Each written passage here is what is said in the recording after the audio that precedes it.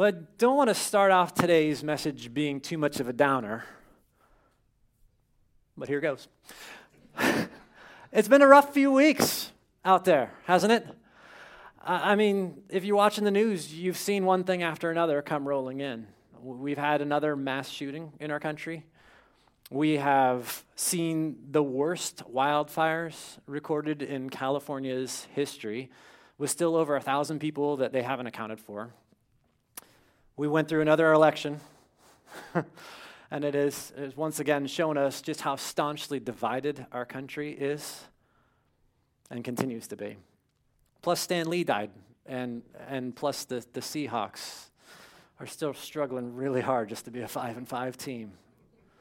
But it's not just the stuff that we see in the news. It's not just the stuff we see on TV.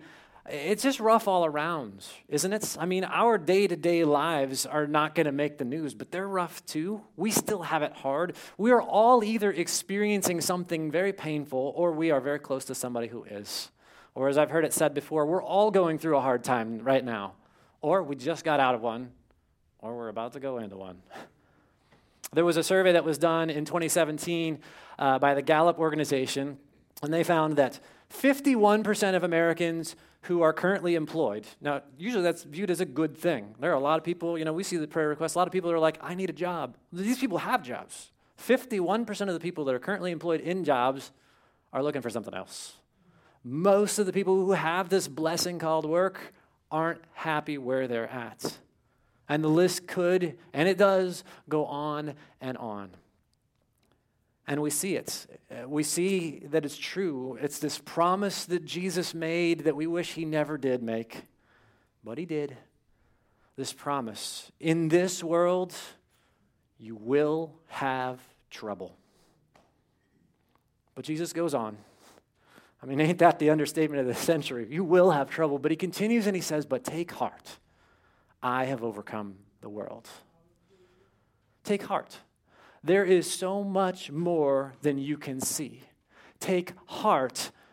Sin, crisis, trouble, evil will not get the last word. Not even close. Take heart. We serve a God who is alive and powerful and victorious. Take heart. Jesus has a bigger and better plan than anything we could ask for or even imagine.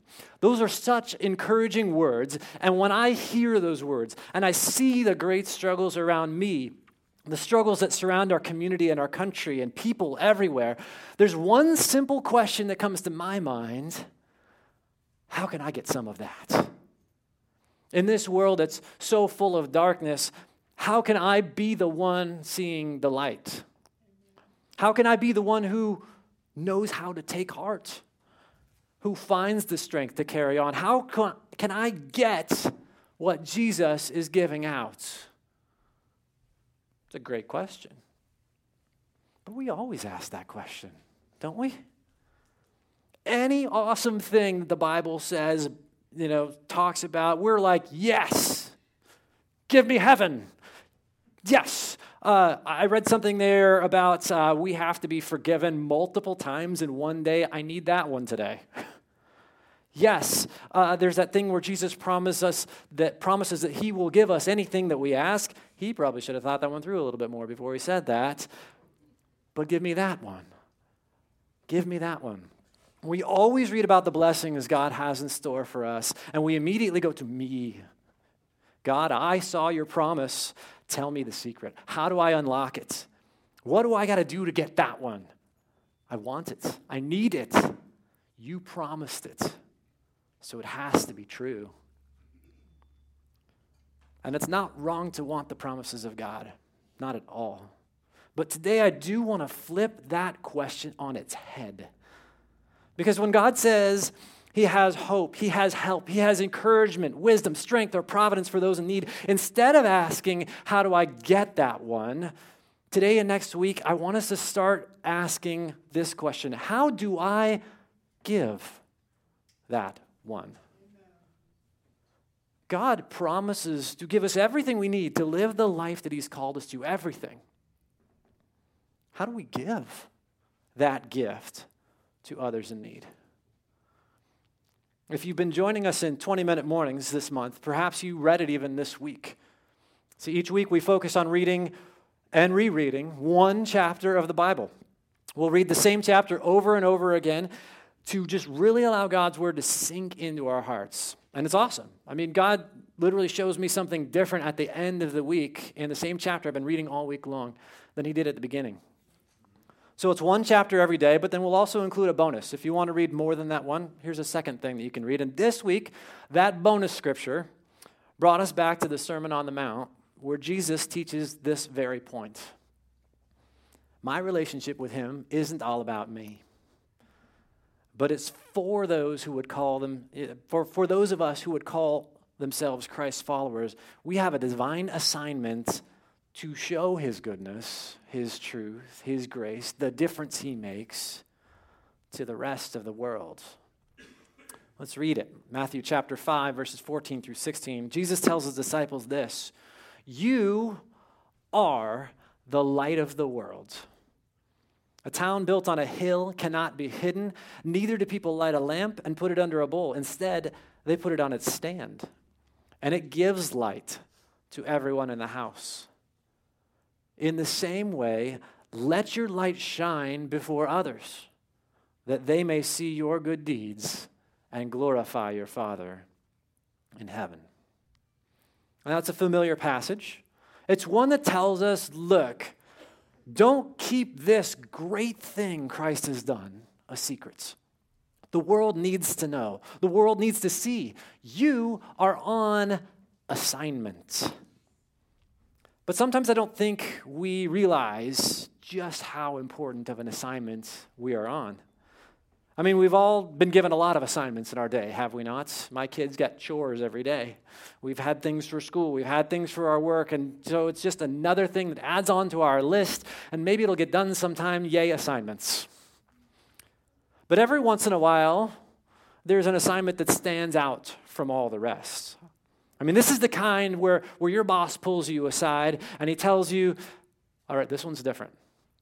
Okay, this one matters almost above everything else we've ever seen before.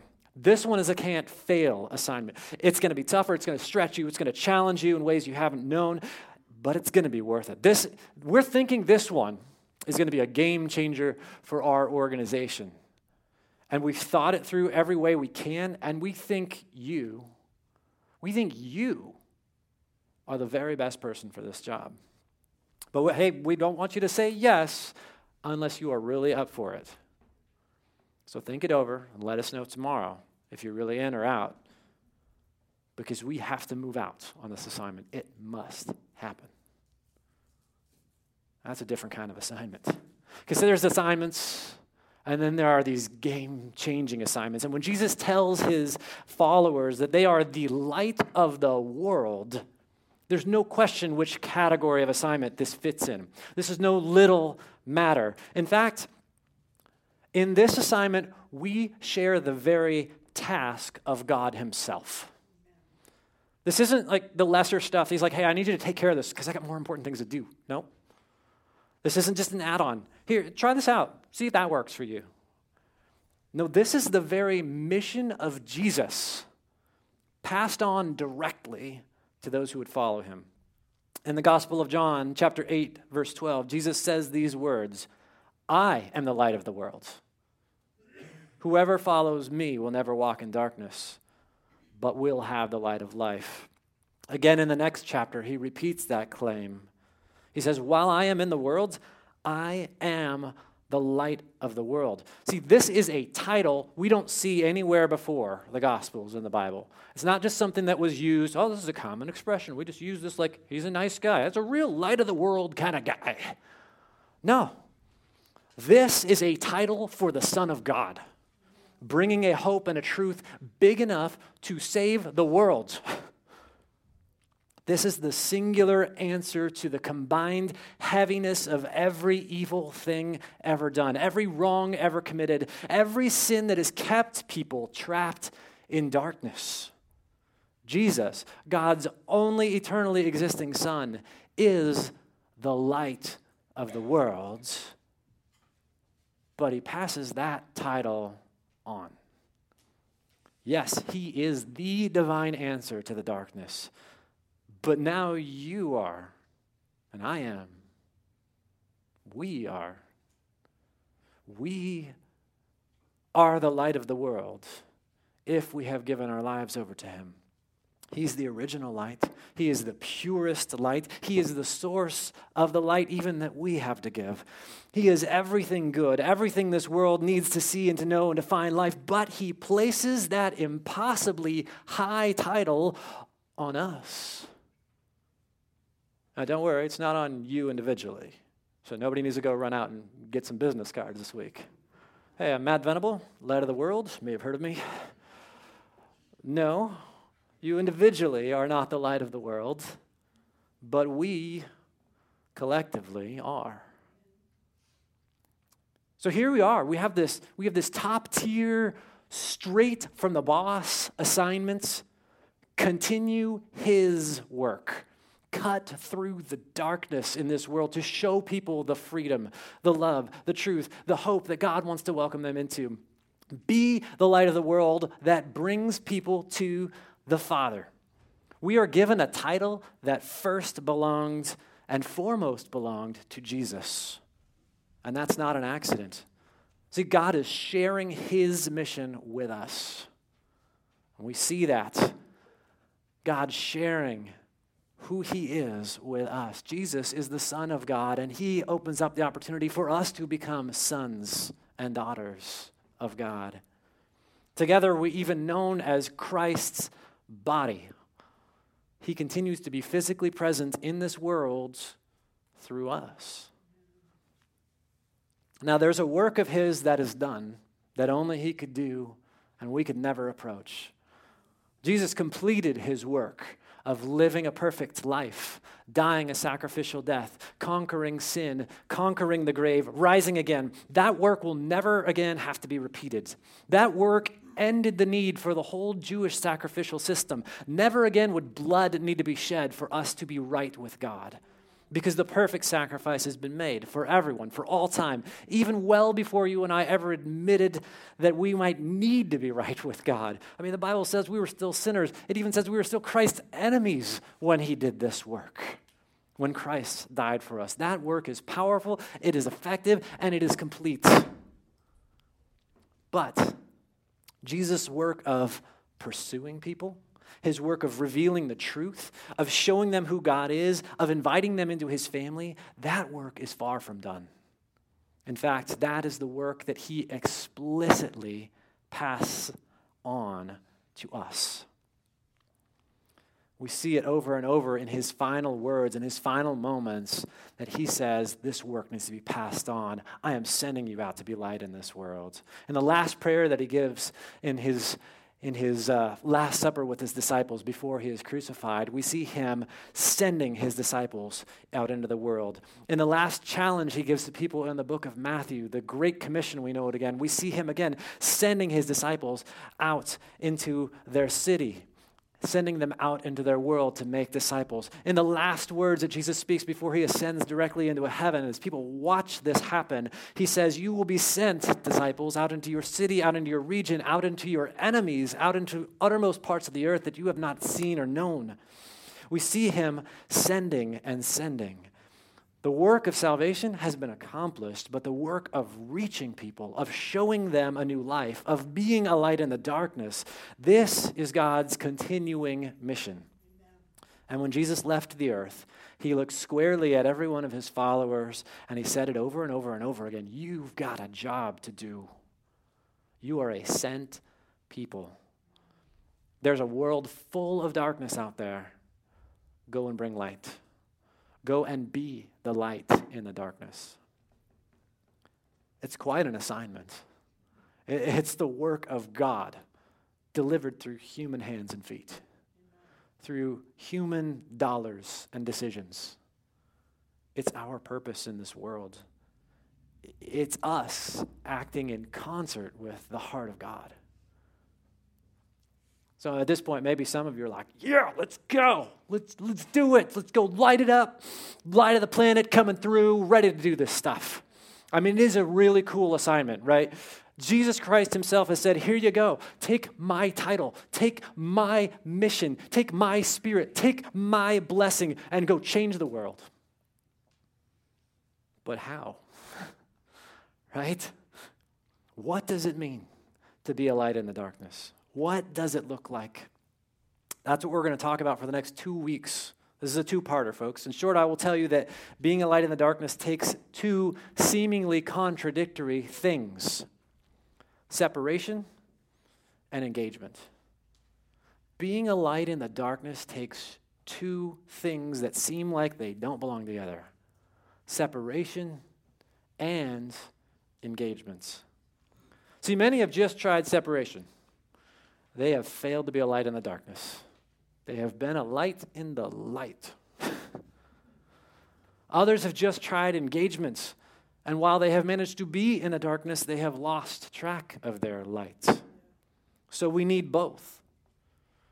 So today I get to talk with you about separation. And then next week, Andrew's going to be speaking with us, and I'm really excited for that. Glad to hear Andrew speaking again. And he is going to talk about engagement. Please don't just listen to one talk, though. Make it a point to be here next week, or if you can't be here next week, then make it a point to get online and listen to the podcast, because if you just apply one message or the other, you will really be missing something. Okay? Those 10 of you are on the right track. Great. So let's talk practically today. We are going to get practical about what it means to take up Jesus' assignments to be a light in this dark world. And today I get to tell you something that maybe you didn't want to hear. I get to tell you something you didn't want to hear, that being a light in the darkness first requires a separation. The very first requirement is that we are not full of darkness ourselves, that we are not participating in the activities of darkness, that we are not choosing the same things that we chose when we didn't know Christ. In short, the most definitive thing about light is that it is not darkness. Really. Think about it. Light chases darkness away. Light gives an alternative to darkness. Light replaces darkness. Light cannot match darkness. Light cannot blend in with darkness. If it does, it has lost its purpose. If it does, it is ineffective. Jesus basically says if it does, it's not light. It isn't. Later on in the Sermon on the Mount, he uses an illustration. He says, if the light in you is darkness, how great is that darkness? It's not light. Light and darkness are not compatible. To choose one is to reject the other one. Fair enough. Good physics. But why would I say that it's something that we don't want to hear? Because this one gets personal real quick. See, this is one where we love half of the message. You are the light of the world. Sounds pretty good. God's light has been poured into you. You have been given the highest assignment in all creation. Great. I love that half of the message. But as soon as you tell me that embracing light means I must reject some other things, that I must reject darkness, that puts some serious restrictions on me. See, I want to have my cake and eat it too, which is a really weird expression, but it's there. I want to have it and I want to eat it. I want to be the light and not reject darkness. That gives me all the options that I prefer to have available to me. But you must be the light and reject the darkness. That is the whole message. That is the full story. Let's look at what some of God's word says on the matter. 2 Corinthians chapter 5, verse 17 is a great example.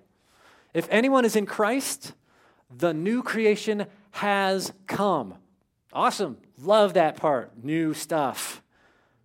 The old has gone. That's in there.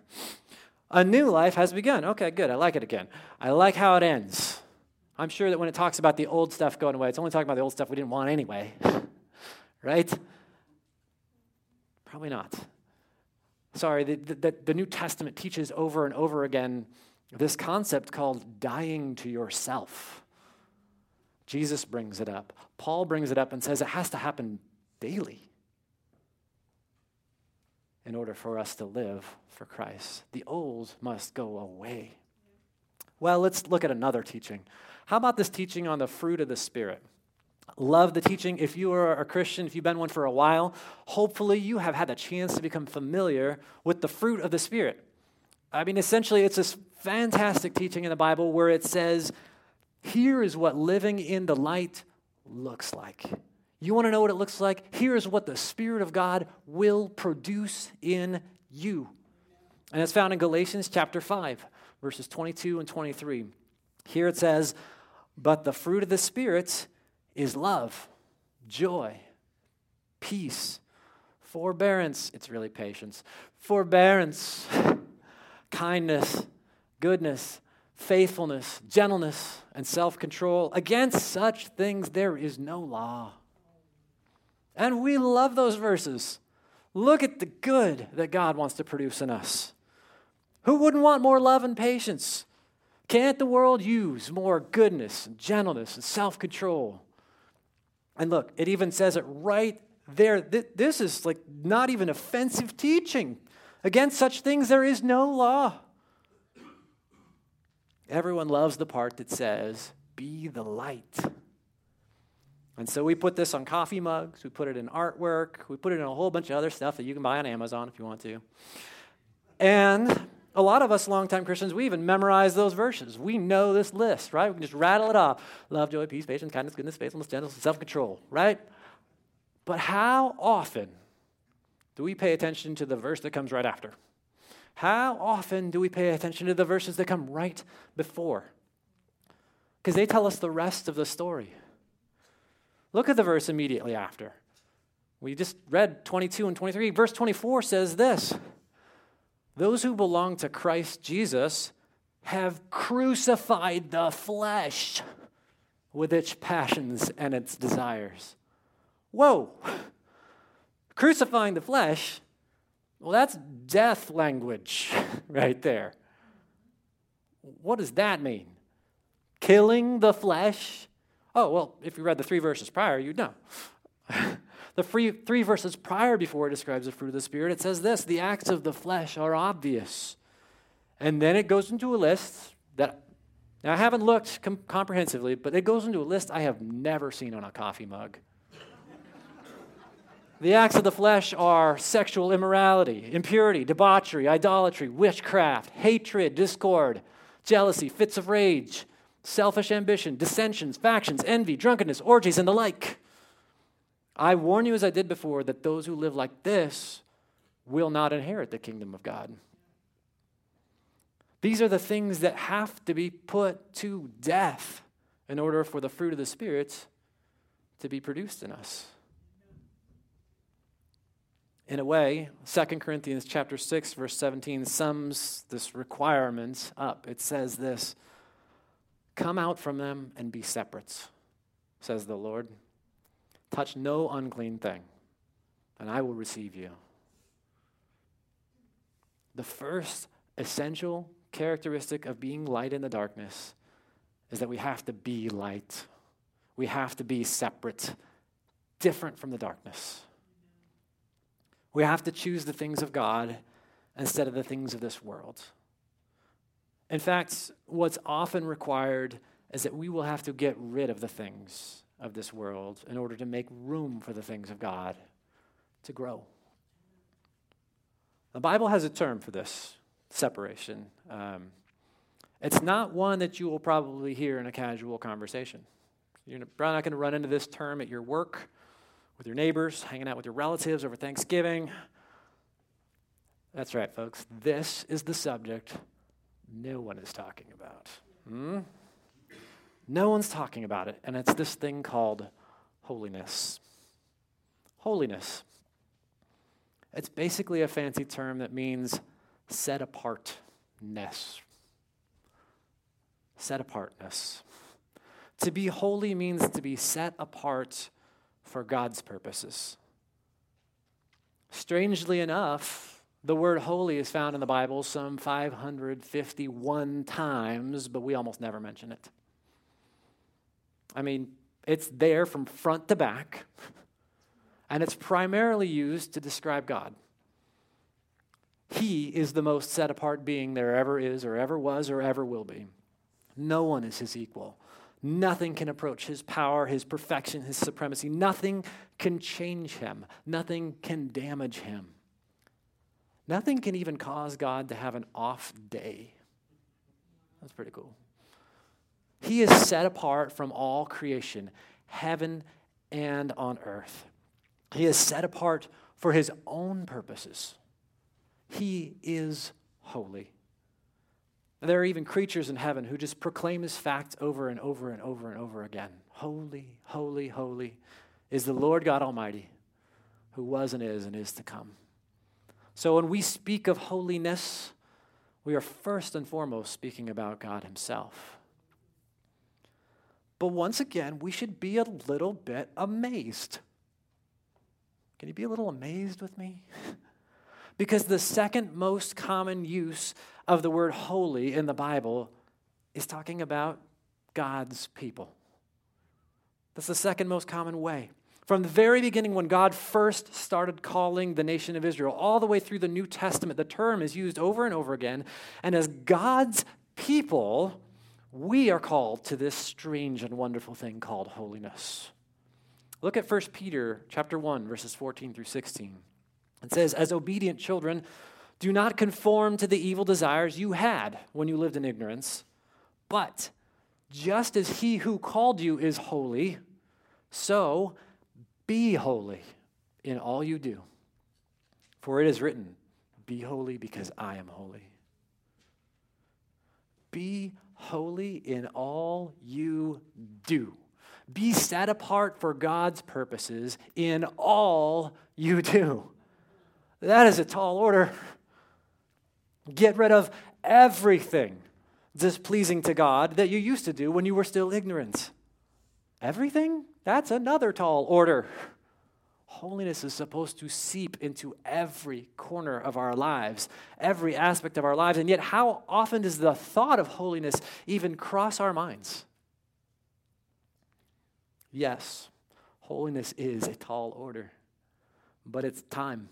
And it's the calling of God that we stop using that as an excuse and we start filling the tall order that God has placed in front of us. And when we do, here's what we'll find. He will guide us in it. He will give us the strength to follow him in obedience. He will be gracious and merciful to us as we stumble along the way. He will help us grow one step at a time anyway. God will be the one to grow holiness in us. But he does that when we choose to pursue holiness, not when we ignore it. And I have to say that one again. God will be the one to grow holiness in us. But he does that when we choose to pursue holiness and not to ignore it. I love the verse in Hebrews chapter 10, verse 14. It's speaking of Jesus Christ, and it says this, for by one sacrifice, he, Jesus, has made perfect forever those who are being made holy. Because of what Jesus has done for us, we can be made perfect forever, for all time in God's sight. Even though we are still being made holy, we are still in the process of pursuing holiness. Holiness isn't about earning anything. It's not a competition either.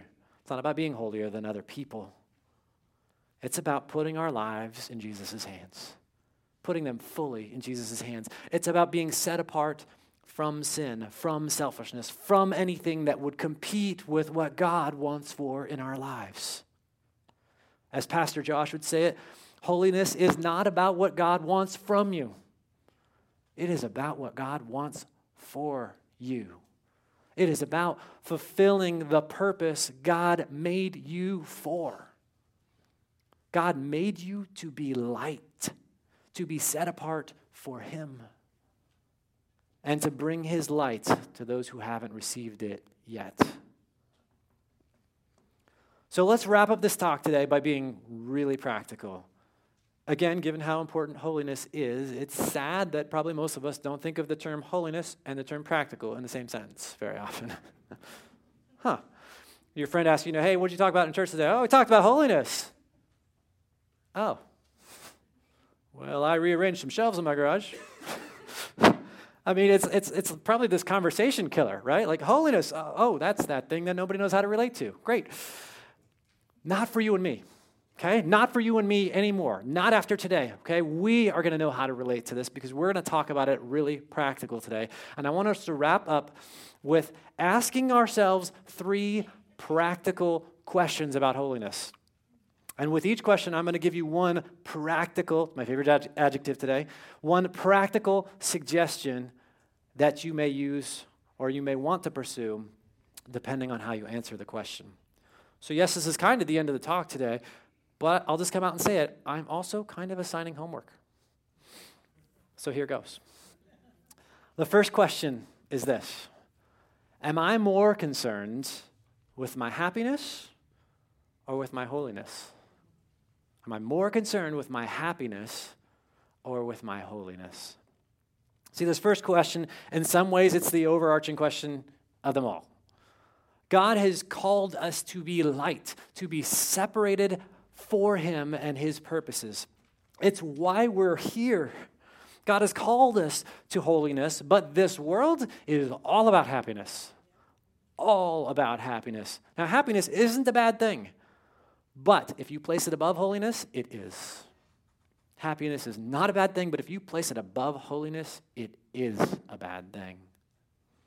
God's word drives us 180 degrees in the opposite direction. It says this life is designed to be the time when we learn how to live for God, when we learn how to serve and love others ahead of ourselves. And while absolutely in this life, God will still bless us, even here in our life, our real reward, our real happiness we're pursuing is in the life to come. We have an eternity of joy and satisfaction with Christ that will come to us if we make His purposes our primary aim in this life. So what if? What if happiness is kind of the way you've been doing things? I mean, it's the way everyone else is doing things. It's the way people make decisions. It's been your primary way of making choices in your life, and maybe God's purposes have taken a back seat. Then what should, maybe you do? The practical suggestion here is this: drop an ad. This is my fantasy football suggestion for you right here. 50% of you at least will get this. This is a drop an ad suggestion. Take a look at your life. Find something that you invest your time, your money, your effort into, that you have made those decisions solely based on your happiness. Find one of those things and drop it from your life. Take it out. But don't just drop it from your life. Add something else back in. Replace that with something that you are adding into your life that you are doing solely for the purpose of holiness, of being set apart for God. Next question.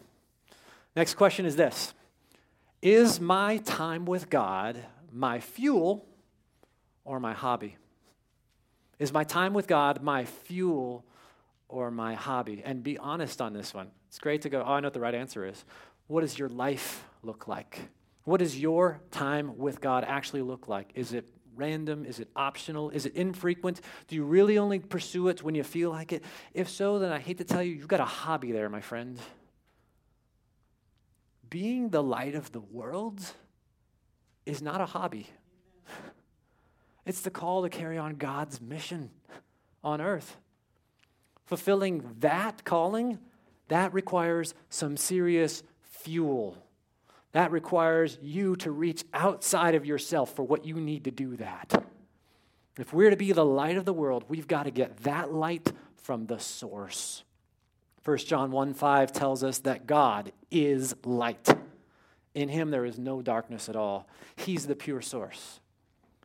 We can't do this on our own. And if this is our life's purpose, then meeting up with God and receiving from Him and responding to Him, that is like eating or breathing. It needs to happen every day. The practical suggestion here is this: no small thing. Start every single day of your life with time set aside for God. It's just every day of your life. But start every single day of your life with time set aside for God. We have a great tool here that can help you with that called 20-Minute Mornings. We mentioned it earlier. And I can tell you that your whole staff in this church is committed to that. A number of others of you in the church are already committed to using that tool to help guide us into time with God every morning.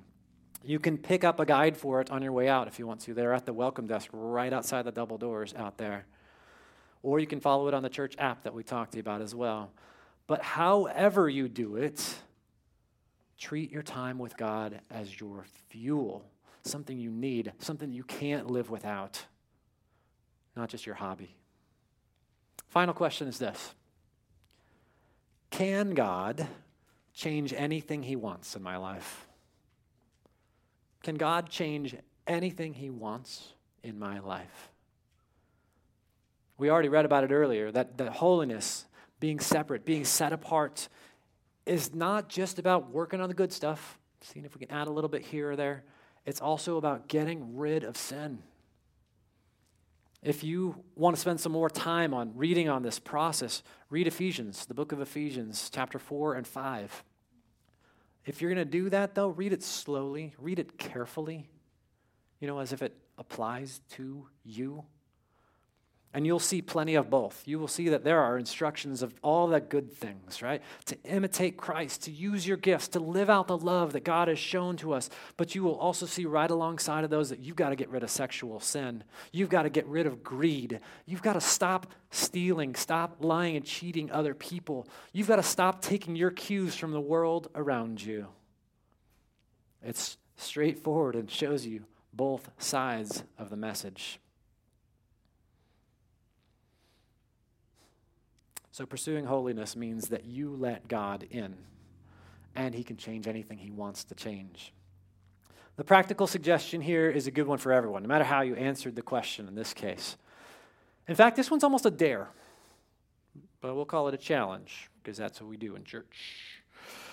But your suggestion / challenge / dare is this: pray every day this week and ask God to show you what he wants to change in your life. I challenge you on this, to ask God every day this week, God, what do you want to change? I'm ready to do it. What do you want to change? What do you want to change? Show me what you want to change. Ask God every day this week. I'll bet you there's probably something for every one of us. Every one of us probably has something God is waiting to speak to us about. All right, well, at the beginning of this message, we looked at Jesus' powerful statement that this world is messed up, it's broken, but in the midst of the brokenness, he's the answer. He is the strength. He is the encouragement that this world needs. But the world, the vast sea of people who God loves that are still living in darkness, they are never going to connect with Jesus unless a light shines in that darkness. Today was part 1. For those of us called to be lights, we are called to be separate, set apart. We're called to be holy. Don't just stop with part 1. Come back next week, and we'll talk about engaging those who are still in the darkness. Let's pray. Father God, thank you for showing us your light. Thank you for the hope that we have. And thank you for holy people. Thank you for holy people who lived differently, who lived set apart in a way that reached us, that showed us who you are. Help us to be some of those people for others. Your light shining in the darkness. I pray you'd meet each of us this week as we ask these practical questions and guide us, Lord, in becoming more and more like you. In Jesus' name we pray. Amen.